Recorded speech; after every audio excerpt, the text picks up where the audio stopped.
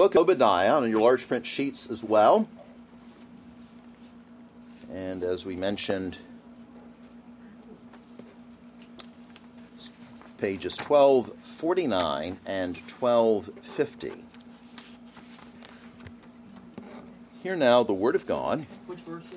All of it, all 21 verses, the entire book.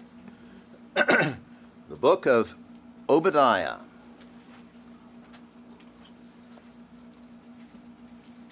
The vision of Obadiah. Thus says the Lord God concerning Edom. We have heard a report from the Lord, and a messenger has been sent among the nations, saying, Arise, and let us rise up against her for battle. Behold, I will make you small among the nations. You shall be greatly despised. The pride of your heart has deceived you.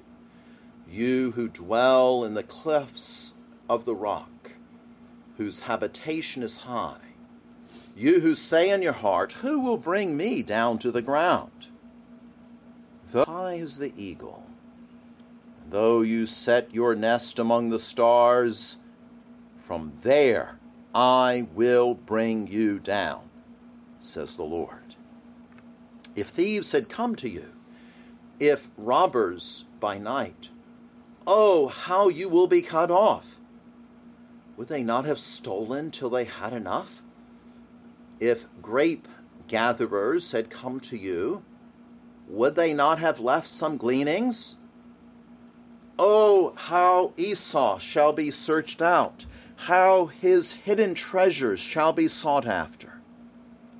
All the men in your confederacy shall force you to the border. The men at peace with you shall deceive you and prevail against you. Those who eat your bread shall lay a trap for you. No one is aware of it. Will I not in that day, says the Lord, even destroy the wise men from Eden and understanding from the mountains of Esau?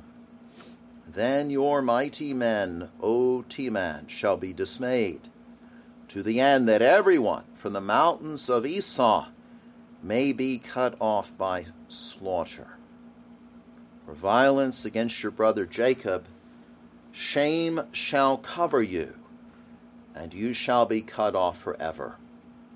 In the day that you stood on the other side, in the day that strangers carried captive his forces, when foreigners entered his gates and cast lots for Jerusalem, even you were as one of them. But you should not have gazed on the day of your brother in the day of his captivity, nor should you have rejoiced over the children of Judah in the day of their destruction, nor should you have spoken proudly in the day of distress. You should not have entered the gate of my people in the day of their calamity. Indeed, you should not have gazed on their affliction in the day of their calamity, nor laid hands on their substance in the day of their calamity. You should not have stood at the crossroads to cut off those among them who escaped, nor should you have delivered up those among them who remained in the day of distress. For the day of the Lord upon all the nations is near. As you have done, it shall be done to you. Your reprisal shall return upon your own head. For as you drank on my holy mountain, so shall all the nations drink continually. Yea, they shall drink and swallow, and they shall be as though they had never been. But on Mount Zion there shall be deliverance, and there shall be holiness. The house of Jacob shall possess their possessions. The house of Jacob shall be a fire, and the house of Joseph a flame. But the house of Esau shall be stubble. They shall kindle them and devour them, and no survivor shall remain of the house of Esau, for the Lord has spoken. The south shall possess the mountains of Esau, and the lowland shall possess Philistia. They shall possess the fields of Ephraim and the fields of Samaria. Benjamin shall possess Gilead. And the captives of this host of the children of Israel shall possess the land of the Canaanites as far as Zarephath. The captives of Jerusalem who are in Sepharad shall possess the cities of the south. Then Savior shall come to Mount Zion to judge the mountains of Esau, and the kingdom shall be the Lord's. Well, beloved congregation of our Lord Jesus Christ, this is the first of two sermons, I should say, on this little book of Obadiah, the shortest book in the Old Testament. One chapter only, 21 verses. There are, of course, shorter books in the New Testament, such as 2 John and 3 John. But this little book, even though it's a small book, I trust that by the end of today, and certainly by the end of next week, you will agree with me that it packs a powerful punch. In this book of Obadiah, we see that the prophet proclaims the destruction of proud Edom and the ultimate exaltation of the house of Jacob. The prophet proclaims the destruction of proud Edom and the ultimate exaltation of the lifting up of the house of Jacob. Now, the first thing we want to note here, of course, is Edom. What do we mean by Edom? And by the way, children, after the service today, I'm sure that Miss Penny or others will be happy to show you on a map where Edom is, so that you can get that in your mind in terms of the geography. Edom, by the way, Edom is also called the people of Esau. And you probably remember that Esau was the twin brother of Jacob. The twin brother of Jacob. So through the line of Jacob, of course, is where we have our salvation. Abraham, Isaac, and Jacob. But the twin brother, Esau, as we will see, is the one who, of course, was rejected by God. Edom is also known as Idumea, I-D-U-M-E-A, Idumea. It includes a place called Mount Seir, S-E-I-R, which means shaggy or rugged, Now, Edom was 110 miles long by 30 miles wide. 110 miles long by 30 miles wide. So, what would that be? About 3,000 square miles. A bit bigger, therefore, than the state of Delaware. Delaware is about 2,000 square miles. So about 50% bigger than Delaware. 110 miles long, 30 miles wide. On the east, it was bordered by the land of Midian. To the north, you would find Moab and the southern shore of the Dead Sea. To the west was the southern portion of the Arabah, which was a valley, a deep depression in the earth through which the river Jordan flows. You may remember that the Sea of Galilee is below sea level, and as the Jordan River flows into the Dead Sea, it goes even further down in the earth. So this is below sea level, and that's what you find to the west then. To the south was the Gulf of Aqaba. Those of you who remember Lawrence of Arabia, he was trying to capture the city of Aqaba about 100 years ago, right on the Red Sea. And Bozrah was the chief city in the north, B-O-Z-R-A-H, the chief city in the north, Bozrah. And the chief city in the south was Teman, that is mentioned here in our text. Teman, and that it was guarded by the fortress of Petra. Petra was an amazing fortress, seemingly unconquerable, and yet we will see that something happened to Petra, did it not? Now, there was irrigation which provided good enough water in the dry land so that food could even be exported. And as we will see, you also had industry, interestingly, and pottery during this time, pottery sherds, that is to say, like broken pottery, so the pieces of broken pottery, archaeologists have discovered those, and those pottery bits indicate the wealth and the developed culture of the Edomites. So that's Edom. That's what we're dealing with then. A fairly small country, but very significant in terms of history, and particularly, as we will see this week and Lord willing next, very important in terms of what we call the history of redemption. Very important. Not because salvation comes to them, but for the opposite reason. And so it's sort of held up as the two lines, if you will, the Edomites, whom God rejects, and those who are of the line of Jacob, the Israelites, whom God elects. Now, in terms of the prophet Obadiah, there is question as to when exactly he lived and wrote. It's possible that he lived around the 6th century BC, before Christ, maybe around 587 BC, which was the time of the destruction of Jerusalem and the exile into Babylon. We'll be singing at the close of the service today from Psalm 137, which actually mentions the Edomites. But a good argument can be made for an earlier date, maybe a couple hundred years before then.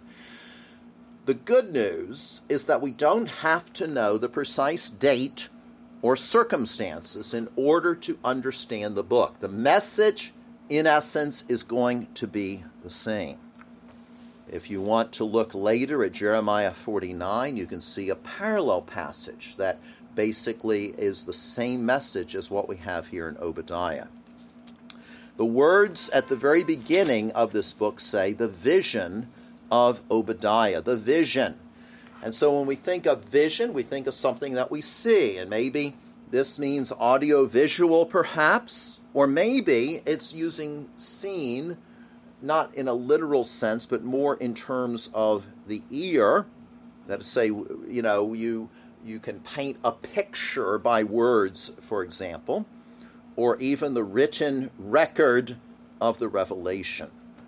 But in any case, this is definitively from Yahweh or Jehovah. Because in verse 1, we read that this vision of Obadiah is characterized by these words, thus says the Lord God. Thus says the Lord God. Thus says Adonai Yahweh or Adonai Jehovah. It is definitely from the Lord. By the way, Obadiah itself means the servant of the Lord. Well, today we want to look at the sins of the Edomites and then their judgment. The sins of the Edomites and then their judgment. Now in verses 3 and 4, the first set of sins that we see have to do with pride. Pride.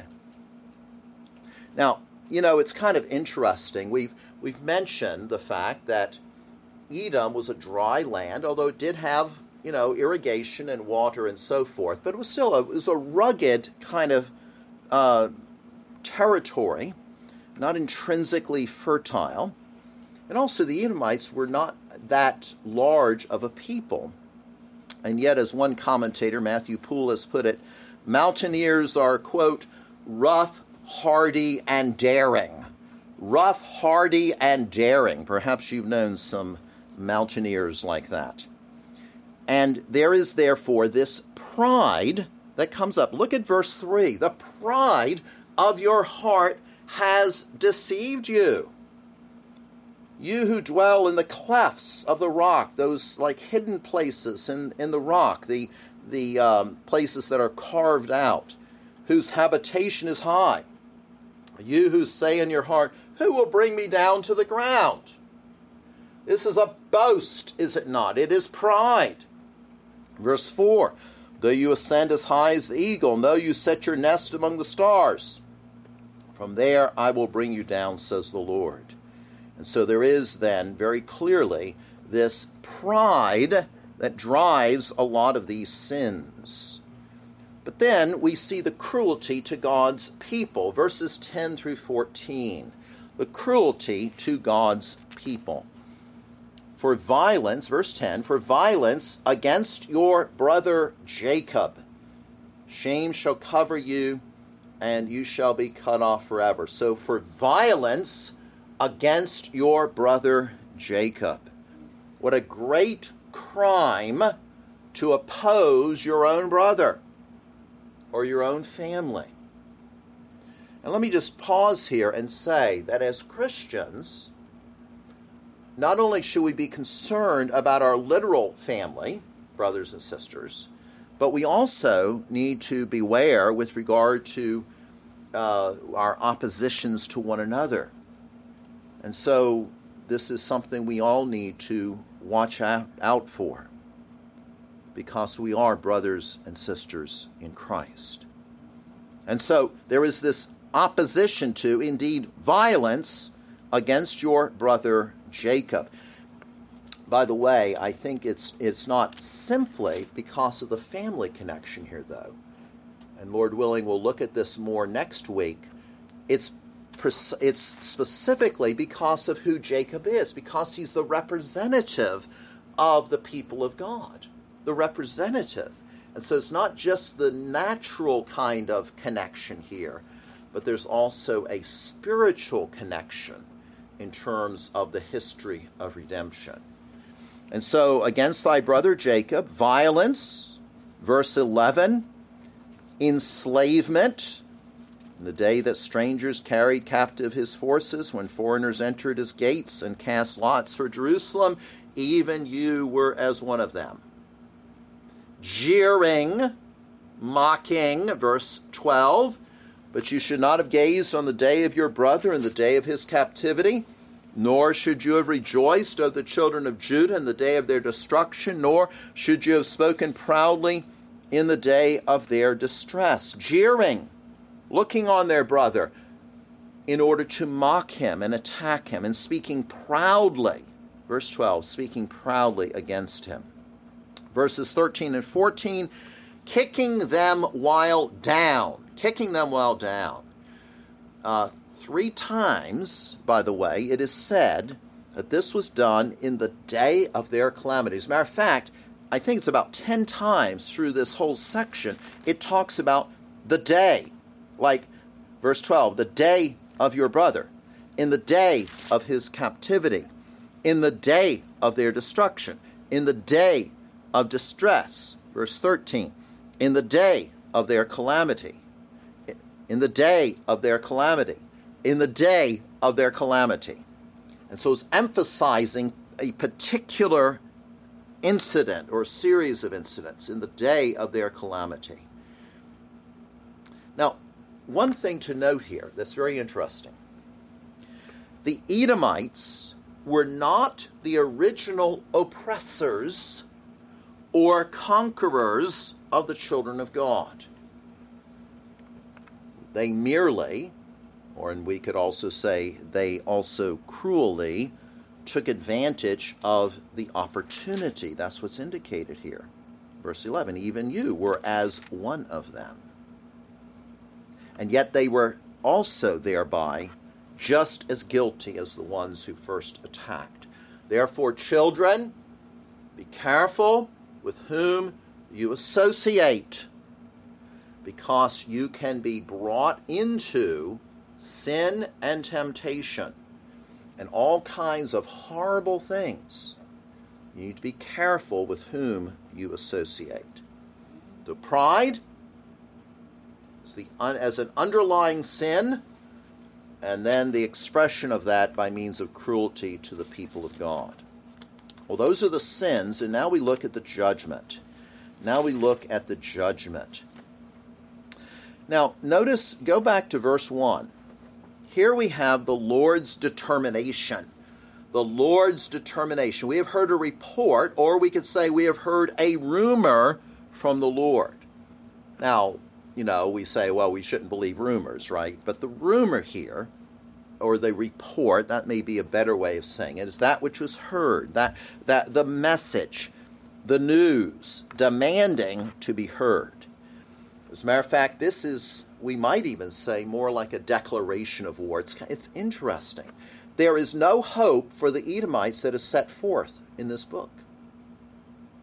It is simply the judgment of God that is pronounced against them. It doesn't say repent, like Jonah with regard to the Ninevites. This is simply the declaration of God. You are going to be judged. You are going to be destroyed. And this, therefore, this report from the Lord is more like a declaration of war, like wars and rumors of war. My friends, do you hear the rumblings of war coming from heaven? Can you hear them? Can you hear them here in Obadiah? Can you hear them in our own day against the wicked society in which we live? So this rumor from the Lord, as against Edom, he calls to the various nations, arise against her, that is to say, against Edom in battle. How many times have we seen in history that the Lord uses the nations to humble other nations? Those nations become unwitting tools in the Lord's hands. They become unwitting tools in the Lord's hands. And of course, God uses, for his own purposes, uses pagan nations, sometimes to punish Israel, sometimes to punish other nations. Of course, what happens to those nations that the Lord uses? He eventually destroys them too. But in his providence, in his working all things for his glory throughout history, he employs other nations, and that's what we have here. A messenger has been sent. An ambassador the Lord is calling. Arise, and let us rise up against her for battle. And so the first thing we see in terms of the judgment is the Lord's determination. But secondly, we see the certain success in this war. Verse 2, behold, I will make you small among the nations, you shall be greatly despised. So remember, Edom is not that large in population. What it occupies largely is a set of rocky and barren mountains. And so Edom is small and despised. You shall be greatly despised. Look at verses 3 and 4. The retribution against the pride, the paying back against the pride. Verse 4, from there I will bring you down, says the Lord. So even though you dwell, even though you ascend up high as the eagle, though you set your nest among the stars, from there, even if you're there, from there I will bring you down. It's as if setting your nest up in the heavens, God says. You do that, it doesn't matter. I'm going to bring you down. Verse 5, we see illustrations of this. First of all, thieves by night. If thieves had come to you, if robbers by night, would they not have stolen till they had enough? And so when someone robs your house, hopefully it won't happen, but if someone were to rob your house, usually the robbers want to get in and get out as quickly as possible. And they'll take as much as they can, and then they will leave. That's the illustration of a thief, of a robber. But God is saying, unlike that experience that you have with a robber, no, you will be totally plundered. You'll be totally wiped out. Verse 5, oh, how you will be cut off. And then what about those who steal grapes, the grape gatherers, those who steal from vineyards? How much can they carry away? Well, they normally only take what they need, what they can carry. But in Edom's case, the clusters will be picked clean. And so God is saying it's going to be so much worse than what you would normally experience with a thief or one who robbed a vineyard. Notice verses 5 and 6. How art thou cut off?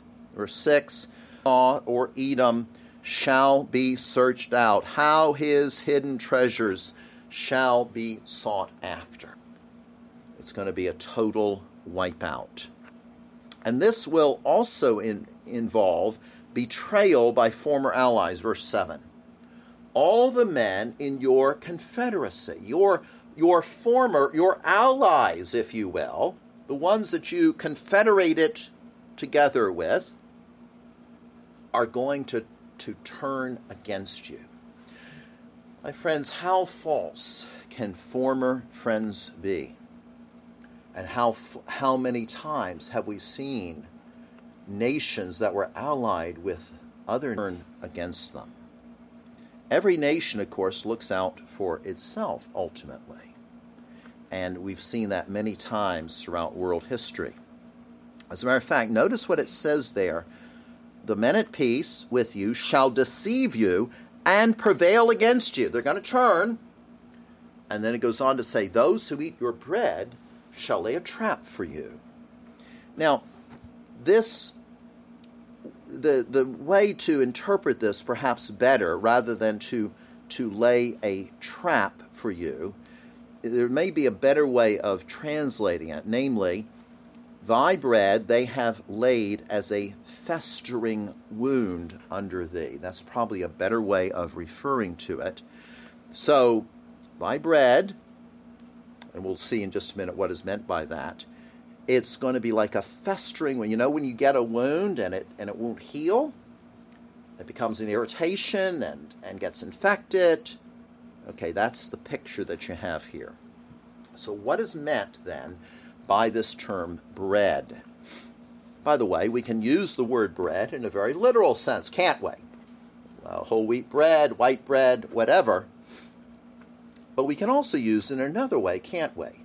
Like, you got bread, man, money, okay, goods, things that you need, okay? You need bread. You need physical bread, literal bread to survive. But, of course, that becomes a picture, doesn't it, of certain money or economic things.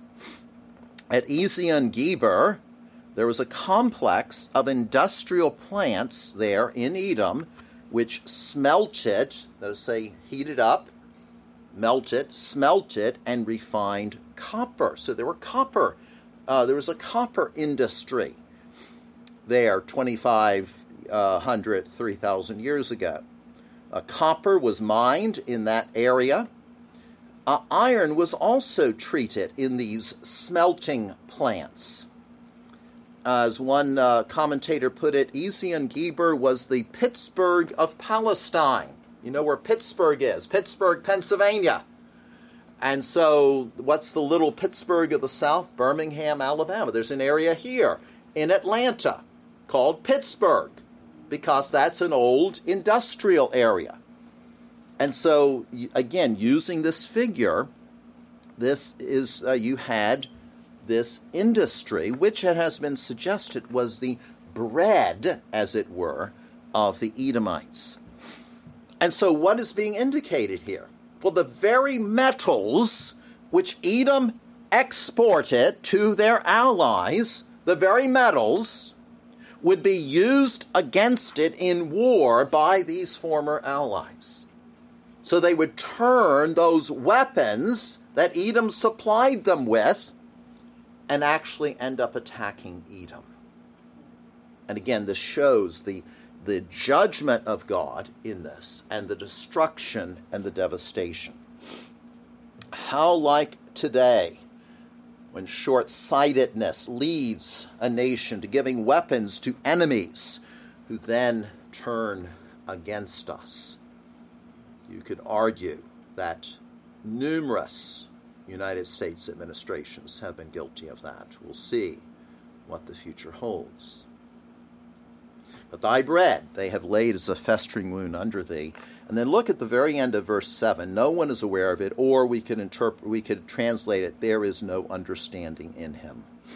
Edom should have depended on the Lord, but instead, Edom trusts in creatures, we put it, frail, fickle, and false. Frail, fickle, and false. Frail, not having much strength. Fickle, changing their minds. They're with you one day, they're betraying you the next. And false, therefore, instead of being true in their commitments. And there is no understanding in Edom. No one is aware of it. Notice verse 8, the destruction of wise men. The so-called wise men have no true wisdom. They are foolish. I will destroy the wise men of Edom. And also understanding from the mountains of Esau. Whatever common wisdom or knowledge they have, all of it will come to nothing. Verse 9, the destruction of the mighty men. The mighty men, O Teman, shall be dismayed. As a matter of fact, everyone will be slaughtered, will be cut off. And verse 10, total annihilation. Shame shall cover you, and you shall be cut off forever. Well, we see the judgment not only in terms of the Lord's determination and the certain success in this war, but now notice verses 15 and 16. Verses 15 and 16, the manifestation of vengeance. Now, my friends, vengeance, God says, vengeance is mine, I will repay, says the Lord. Therefore, we don't take vengeance. Right? But God does. God does. And that's what we see here. Verses 15 and 16, there will be a payback. There will be a reward. As you have done, it shall be done to you. Your reprisal, your reward shall return upon your own head. And then verse 16, this is a very graphic picture. For as you drank on my holy mountain, so shall all the nations drink continually. Yea, they shall drink and swallow, and they shall be as though they had never been. In other words, they will sup it up.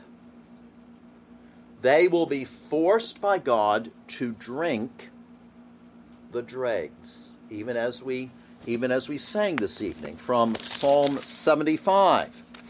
As we sang this evening from Psalm 75, where Psalm 75, where Asaph says, "For in the hand of the Lord there is a cup, and the wine is red. It is fully mixed, and he pours it out. Surely its dregs shall all the wicked of the earth drain and drink down." All the dregs, all the stuff at the bottom, all the bitterness of that, Edom will drink, as will all the nations. They will do it continually, that is to say, without end. And what will be the result of it? They will be totally diverted. Had never been. Well, I have 3 points of application, and the first is this. Beware, pride goes before a fall. Beware, be warned. Pride goes before a fall. And my friends, pride is self-deceiving. We all of us, I speak to myself here, all of us like to pat ourselves on the back. All of us like to think of ourselves more highly than we ought to think. Pride goes before a fall. And pride is a sticky trap from which escape is extremely difficult. Beware.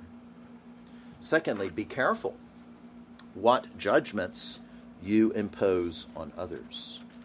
Be careful what judgments you impose upon others. Because in point of fact, this is not what Jesus said in Matthew 7. Judge not, that you be not judged. For with what judgment you judge, you will be judged. And with the measure you use, it will be measured back to you. Be careful. Be careful what judgments you impose on others. And finally, my friends, be committed to Christ. We'll look at this more, Lord willing, next week. But be committed to Christ as the one and as the only one who can deliver you from judgment. Be committed to Christ. For indeed, he is the King. And as the end of Obadiah says, and the kingdom shall be the Lord's. Amen. Will you please stand for prayer?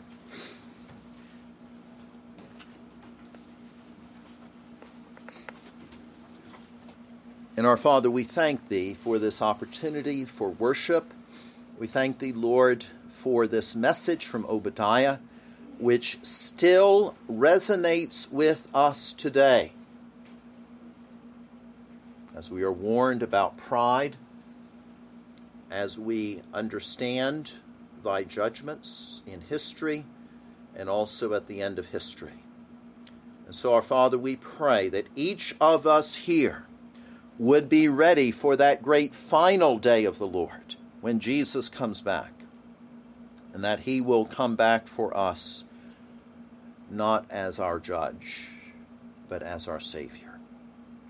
And so give us the grace, Lord, to look to him who is our Lord, our Savior, our King, and our friend. For we pray in Jesus' name. Amen.